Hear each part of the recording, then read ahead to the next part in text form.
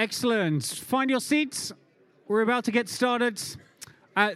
Daniel's about to reveal a magic self-assessment form that we're going to be using to unlock all your dreams for the next 20 years with guaranteed success. So pay attention. We're going to learn some magic here. Great, thanks so much. So this session is called Exploring the Vital Ingredients of Environment and Relationship. Yeah, nice and snappy. I'm the best.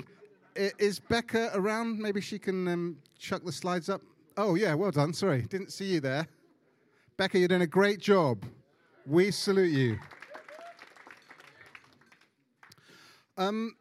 Just wanted to reflect on something I said in the last session about our attempts to multiply elders. I mentioned that we put £5,000 aside each year to do that for 3 years. I know that not all churches are able to do that, but that's not really the point. It does take courage to prioritize your time as a leader and your resources as a leader. To say, I know that there are a number of good things we could spend that money on, and there are a number of good things that I could spend my time on, but I'm deciding to invest in this particular area. That takes courage in your own heart. It takes courage to take your team through that. And for you guys, whatever it might be, it just takes courage to do some of these things. Discipleship isn't the easy way. So we're going to explore the vital ingredients of environment, and relationship. So the overall aim has been to create a passionate conviction that courageous multiplication of disciples is essential, a conviction, and to give you strategies and principles to help you do it. It's helpful just to keep the aim in mind. The aim of this session is to examine the importance of having a variety of specific learning environments in which to give and receive discipleship, and the nature of the relationships that surround these. So, your church has a culture. Whether you know you have a culture or don't know you have a culture, whether you've created that culture or it's just happened, it does exist. And secondly, you have certain structures. You have things that you routinely do that you are hoping and praying and trusting will produce disciples. I just want to take a few minutes to explore that idea so that we can make sure we are genuinely giving ourselves to the right things. So if we go to the next slide, you'll see this lovely Venn diagram. Because I'm very good at maths, I just go to a Venn diagram every time I can. This talks about 3 learning environments that help you make disciples. This was quite a revelation to me when I came across this model, which is in the Disciple Making Culture book. I am very instinctive as a leader, and that's really helpful in the moment. But what it does do is it maybe allows you to kind of coast on your natural ability to cope with any situation that comes at you, rather than stepping back and designing something. And so looking at this, I found really, really helpful. I'll just talk you through them. The classroom environment is self-explanatory. There's a sage on the stage, and then everyone else sits passively listening. So if you were to learn Spanish in this way, you'd go to a Spanish class with a teacher who teaches you Spanish. The church equivalent of that would be the Sunday sermon. You have someone at the front, an expert, teaching. Largely that's one-way communication. You don't know whether people are listening, you don't know whether they're understanding, and you don't know whether they're obeying. But you do have the advantage of having a really excellent communicator and a lot of people hearing the information. So it has some strengths and it has some weaknesses. The second one is apprenticeship. If you were learning Spanish, this would be when you get alongside an expert Spanish teacher to have conversation with. In church life, for me, that would be looking at Angela Kem's diary and saying, here's 3 things I want to be part of. Please take me with you and teach me what you do when you do that sort of thing. And so I go along with her and I ask her lots of questions and she tells me what she's doing and she involves me, and when I make mistakes, she corrects me and explains what's happening. So that's when someone is alongside you who's an expert, but you're actually on the job at that point, and you have a relationship with the person. Another example of that in church life might be like a one-on-one discipleship. As long as you're actually doing stuff, not just sitting there talking at each other. And then finally, the immersive experience. If you're learning Spanish, this is when you actually go to Spain or to South America and you just immerse yourself in a culture where everyone speaks Spanish and everyone thinks Spanish and all the signs are in Spanish. In church life, we do this really well when it comes to sung worship. We have an immersive experience of sung worship every single Sunday. And so, largely, our churches are quite good at worshiping. They're quite good at worshiping because they spend 30 minutes of it, 30 minutes doing it every week with other people who are doing it. You may not have had a sermon where someone said, this is how you clap, this is how you put your hand in the air, this is how to sing a harmony. But people just pick it up because the people around them are doing it. So if we want to make thorough, genuine disciples, we need to give them these 3 environments in which to grow. Does that make sense? Are there any questions, comprehension questions about that? Anything spring to mind you want clarity on any of that? No. Okay. So if we add this idea of the 3 environments together with the relationship that we explored beforehand. So if we go to the next slide, just remind you about that. Close proximity, an attractive life, clear communication. If you have somebody who is making themselves available to you and making themselves vulnerable with you, and whose life you genuinely want to replicate, and if they're able to describe it, because not everybody is, are they? Some of our best worship leaders are actually our worst disciplers. It comes so easy to them that they can't describe to someone else what they're doing. So just because somebody's very good at something doesn't naturally mean that they're going to be good at raising other people. I think it's really important that we try to think about discipleship as kind of a group activity, a family activity where we all participate. But we need to be honest about the structures we've built, the vehicles we've got in our church life, the routine things we do, to say, do they provide a classroom experience and an apprenticeship experience and an immersive experience in a relationship where somebody is by your side, being vulnerable, has an attractive life, and is able to articulate that. So that's quite a lot of variables. But it's not beyond our wit to kind of sit down and work out what we're doing too much of, what we're doing too little of, and where we leave ourselves vulnerable.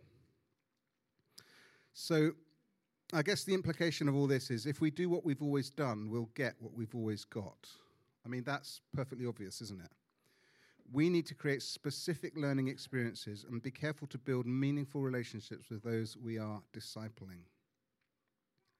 So what we're going to do is we're going to do a little self-assessment Are these on people's tables? So on your tables, in the folder, your table leader will distribute some self-assessment forms. I'll just give you a second to receive those.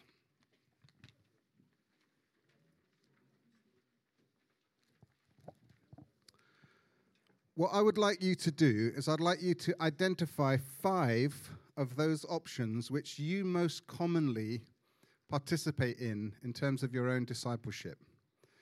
So just down that central column, just pick 5 things which are most relevant to you in terms of how you receive and engage with discipleship.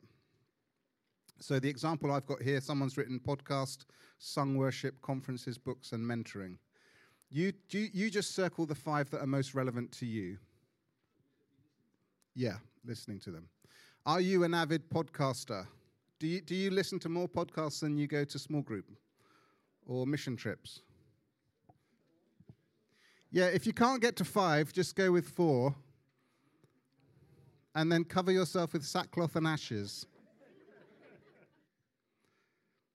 Are we going to do the self-assessment now? Yep. So has anybody not quite got there yet?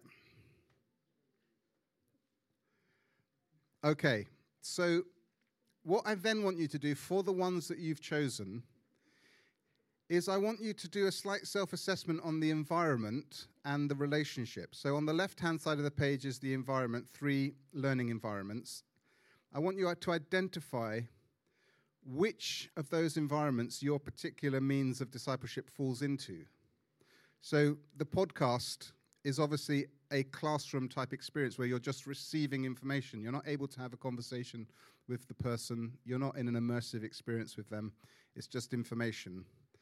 And then on the relationship side, a podcast would be somebody's attractive life. So there's something attractive about them that makes you want to listen to them. And they're communicating clearly, but there's no close proximity. So you can see along the top there that we've put some ticks and crosses. So you just need to do that for those other ones that you've chosen. Does that make sense? Okay, 1 more minute on that.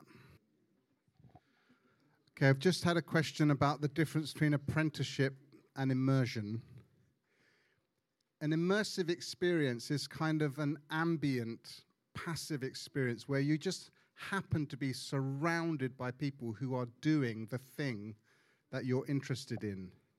So when my children were born, they were born into an immersive experience of my family where they're just surrounded by how we do life as a family. And then I can get alongside my children in a more sort of hands-on, meaningful way, taking them through, explaining, doing some proactive, communicative apprenticeship. But those 2 things are slightly different. So I would say growing up in New Frontiers has been an immersive experience of all sorts of things. Going to Stoneleigh, going to Downs, going to New Day or whatever, Mobilize, just being around other people who are pursuing God is an immersive experience that encourages me. And it challenges me and it shows me how other people live and what they prioritize. But when Mike Betts has reached out to me and said, I'd like to shape your life in this way or that way, and sort of walked through specific things with me and given me opportunities, that's an apprenticeship. That's quite different. That's very proactive, it's communicative, it's trial and error, feedback. You're on the job. Does that make sense? Okay, my good friend Wouter filled out his form, and so I'm just going to give you a bit of an example way of discussing what he's written. What we're trying to do is to take stock of where we are. This is like a neutral exercise. It's not to try and embarrass anybody. It's just to identify genuinely where we are so that we can see where the opportunities are for growth. So Wouter has written down podcasts. Put your hand up if you put podcasts down. That is amazing. I really thought everybody's hand would be up. So that's very few people. That is incredible. Wow. Lesson learned. Sermon. Who's put sermon down? Wouter, you haven't put sermon down. Wouter hasn't put small group down either. Who's put small group down? A few hands and a few shaking heads. Counseling. Yeah, a few. So far, Wouter's just put down podcasts. Sung worship in a service. Yeah, again, I thought everybody's hand would be up there. Conferences. Books. Mentoring, coaching. Mission trips. And lead ID similar. Okay, so what Wouter put down was podcasts, sung worship, conferences, books, and mentoring coaching. So one of the things that I noticed straight away is that you've only got one here that is anything like apprenticeship. So what does that feel like? Great. So I think when I look back, there's been different seasons, and different seasons have held different important experiences for me. So I think probably the kind of apprenticeship experience kind of lasted about 4 years for me. I was the eternal intern at King's Church Norwich, and Gough Hope took me to lots of places, Morris took me to lots of places, and I just spent lots of time. It was great, and after the 4 years I felt so fat. I'd learned so much, but I wasn't getting lots of exercise, so I think then we're looking for an opportunity to just exercise kind of the experiences that I've learned. So I think then the whole season started off doing stuff. And I guess there was still input, but less input than before. And actually, it's learning to put the things into practice that you've seen and tasted. So I think now, this season, is learning to put some of those things into practice while still maintaining the connections. It's not that the others on the list aren't there, but I think those are the most prominent ones for me at the moment.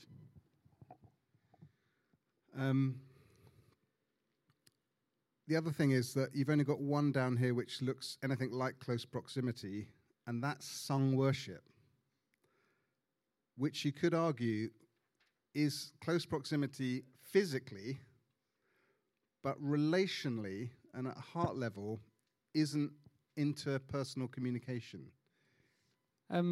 No, I guess, you've put in service in brackets. I think for me, it's a bit more than that. So I think worship's been a really important part of what God's been doing in my life at the moment. I think Gary, my great friend who's come to lead worship today, I think has been a fantastic inspiration to me. So we spent lots of time together, talking about worship, thinking it through together, encouraging one another. We've been doing spontaneous worship evenings, learning how to worship without a kind of program and structure. So I think there's an element there for me that's more than just a public setting. So put your hands up if you're brave enough if you don't have any ticks in close proximity. Oh, Martin. Well, I'm encouraged by that. That's only a smattering of hands. Put your hand up if you don't have a tick in apprenticeship.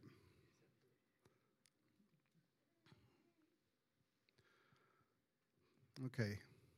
So I guess in disciple making, you're looking at 3 areas: character, knowledge, and skills. And a lot of church life is based around imparting knowledge. And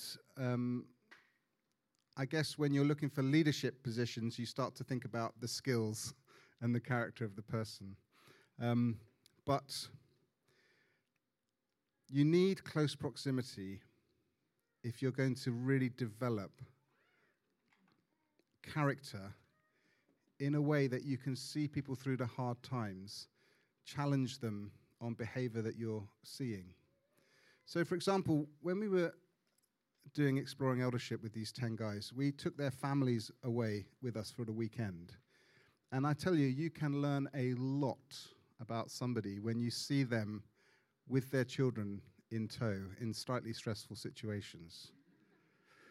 And that's not a criticism, because it is difficult to be in those situations, but you learn a lot about people in those situations, and you see things that you wouldn't see when they're up on stage preaching. And so I feel like some of those times for us were the most valuable. The teaching sessions and so forth were helpful enough, but seeing their lives, seeing how they served one another as husband and wife, how they served their kids, how they served other people, was really, really telling and encouraging and discouraging, and lots of room for championing them and lots of room for shaping. If you live your life in such a way that nobody gets close to you, you can remain in your dysfunction. And I think some people naturally lean that way. So if we create church structures which allow for that completely, then we're sort of building in weakness. We need to create opportunities where people can connect. And so Wouter's going to help us think about how we can use this to take those opportunities to grow. Yeah.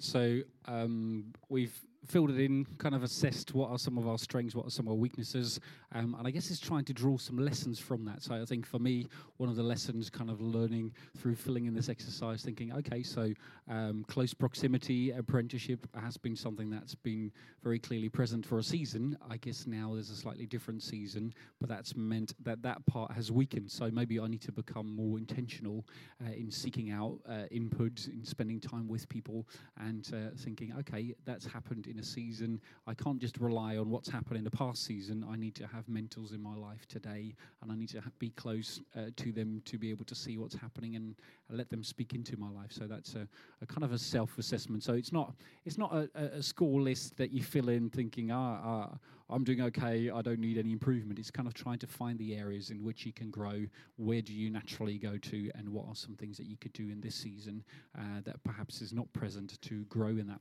So what we'd love you to do is to pair up with somebody else around your table again and have a conversation. Just look through one another's lists and try to identify together what are some of your strengths, which are things that come naturally to you, what perhaps are some gaps, and what are some things that you could become intentional in terms of pursuing. So we're going to do that in pairs together, and then we'll follow up together afterwards. So we're going to do that in groups for the next 10 minutes, in pairs, and have conversations about what's a strength, what's a weakness, where can you grow in.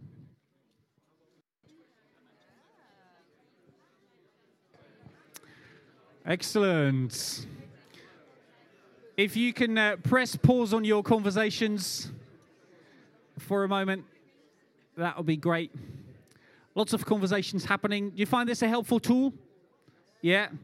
I think Daniel's more than good looks. He's also got a very clever brain. He's put this together to really help us. I think it really creates a method of thinking through where are some of our weaknesses lie, where some of our strengths lie. So thank you, Daniel. It's very appreciated. We are running ahead of schedule, which is good news. So we thought we're going to do a little bit of feedback just from some people around the tables. Maybe some people could share one or two things that you kind of feel God saying to you through doing this exercise and what perhaps you might pursue in the coming season to grow in some of the areas that are missing at the moment. So if you feel brave and you want to share just in a minute or so what you feel God's saying and what you might want to put in place in this season, just raise your hand and we'll get a microphone to you and hear a few examples around the room. Here we go. There's one over here. Andy. Okay, I thought right at the bottom there, second one up, mission trip. This year I took a whole group on a mission trip rather than just one or two of us. And it was a complete game changer having a team. And going across that exercise, I ticked all the boxes.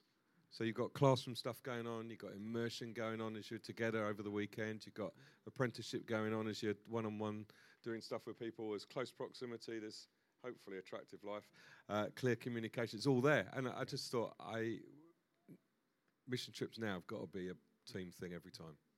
Great. So keep your eye on the RM newsletter that comes regularly. There's often little bits of information there about mission trips coming up. So if you're interested in that, then make sure you plug into that. Really, really helpful.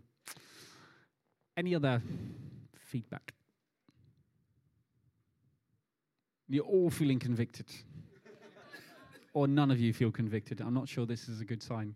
Anybody? Brilliant. Tim at the back.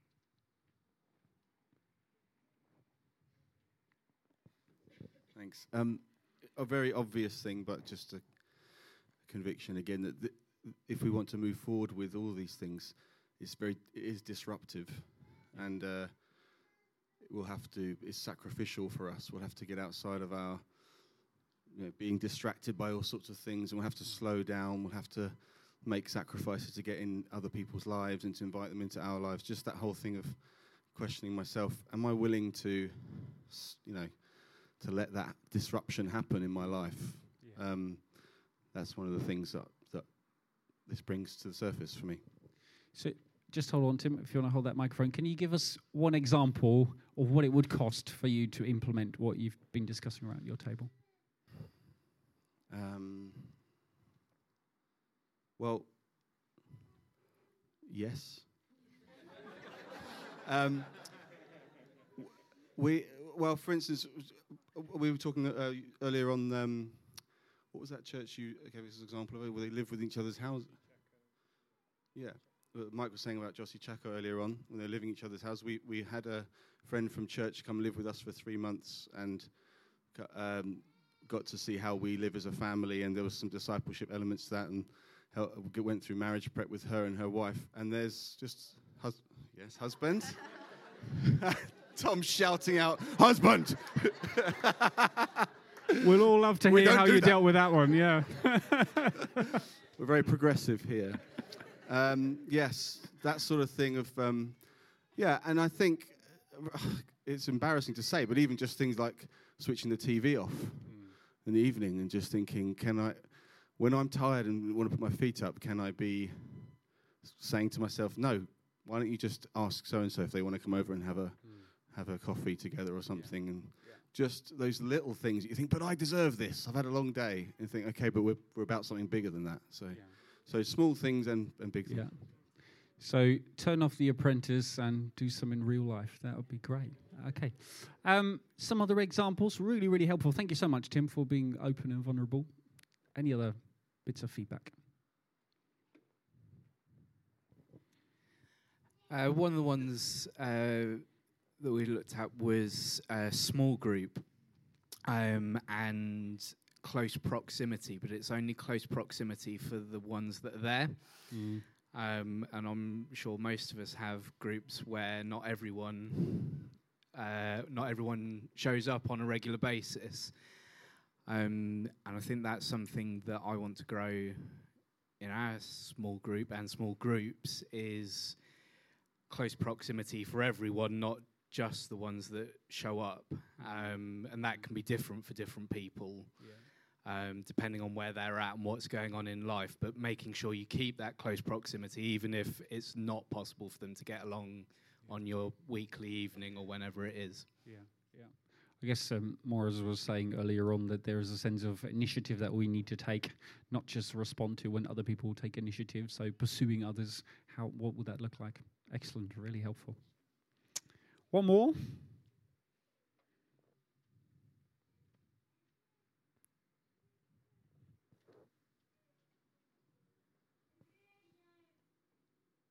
I think probably I'm left with quite a big question around how do you, as leaders, continue to keep yourself in a position where you can be fathered and discipled by others, and what does that look like in those contexts? I feel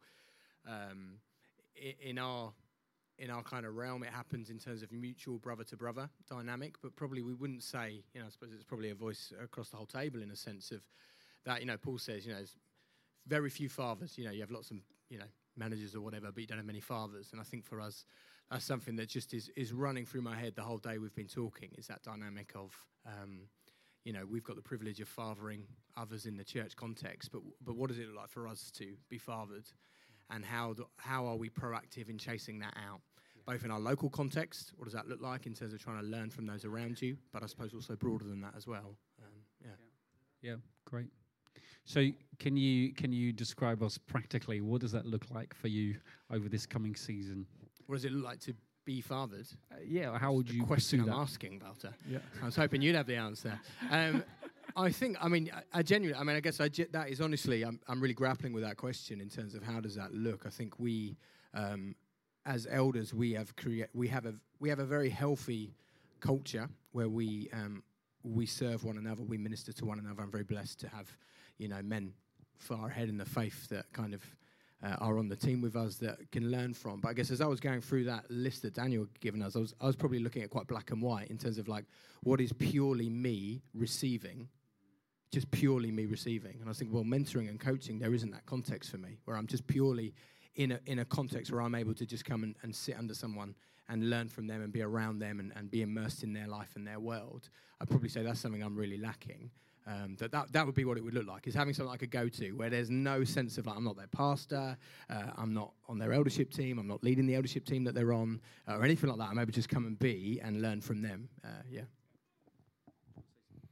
Well, I just wanted to offer a couple of observations, really, to say Mike often talks about the texture and feel of things rather than rigid structures. And I think it's important to remember that disciples make disciples, not systems.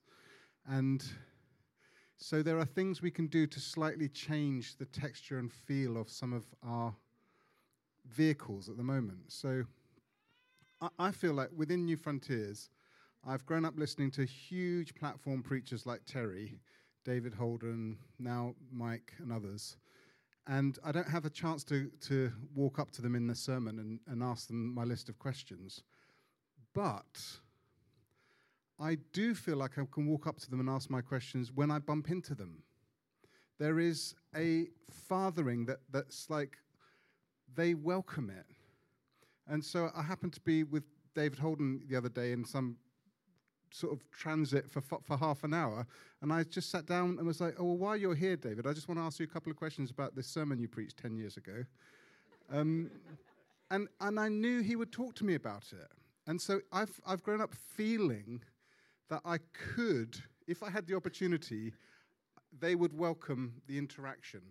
And although that's not massively satisfying when you're desperate for it, it's nice to know that it might be possible. I think we need to do what we can to try and make ourselves available. Now, I'm not saying you have to do what I've done. One of the things I've done is I put my own mobile phone number on every single email I send in the church. I don't get that very many phone calls that are like cold calls from church members, but they could phone me if they needed to. I'm not saying we all need to do that, but I think there are things you can do which just open up a bit of availability so that people feel it's there if they need it. One of the other things, Martin, I've done with like being a younger leader with in a church where there are people that are much older than you. I've sat down with a couple of key older couples in the church, just me and my wife and them, and said, I want to ask you to regularly feedback into me as a leader what you're observing in church life. I'm asking you to have that role, to bring your voice, to shape what you're seeing. And I've really benefited from some of the things that they've spotted. They've felt empowered, and in a way, they represent a part of the church which then feels empowered. But I suppose the key thing about that is I've asked for it, and I've gone after it. And in some ways, somebody's got to be the top of the food chain. So I don't know who Mike gets input from, and I don't know who that person gets input from, but at some point there's someone at the top. But we can have peer-to-peer relationships, fathering relationships, but I would encourage you to ask for it. And that is a vulnerable thing to do. We need to give each other permission to be vulnerable in asking for help. Like Emily was talking about her attempts to kind of try and ask for help within the church and how frustrating that felt. It's a vulnerable thing to ask for help, but we need to do it. I would really, really encourage us to do it. And finally, just to sow the seed that there are different social spaces, and these impact on what people feel they're able to do. I used to get really frustrated with my small groups that people weren't baring their soul to one another and being completely vulnerable about all their inner secrets, until I realized that people aren't going to do that in a group of 12 or 15 or 20. If you want people to be really honest and open, it probably needs to be a group of just 1 or 2 or 3 people that they really trust. So I've found that I get frustrated about things that are actually not possible. And when I've stepped back and reassessed that, I found that really, really freeing. Small groups are really good at X, but they're not very good at Y. One-on-one groups are really good at X, but they're not really good at Y. Sunday mornings are really good at this, but they're not really good at that. We need to understand that those spaces exist, and that some of the things that we're looking to achieve just aren't possible within the space that we've created. So you need that range of spaces in church life.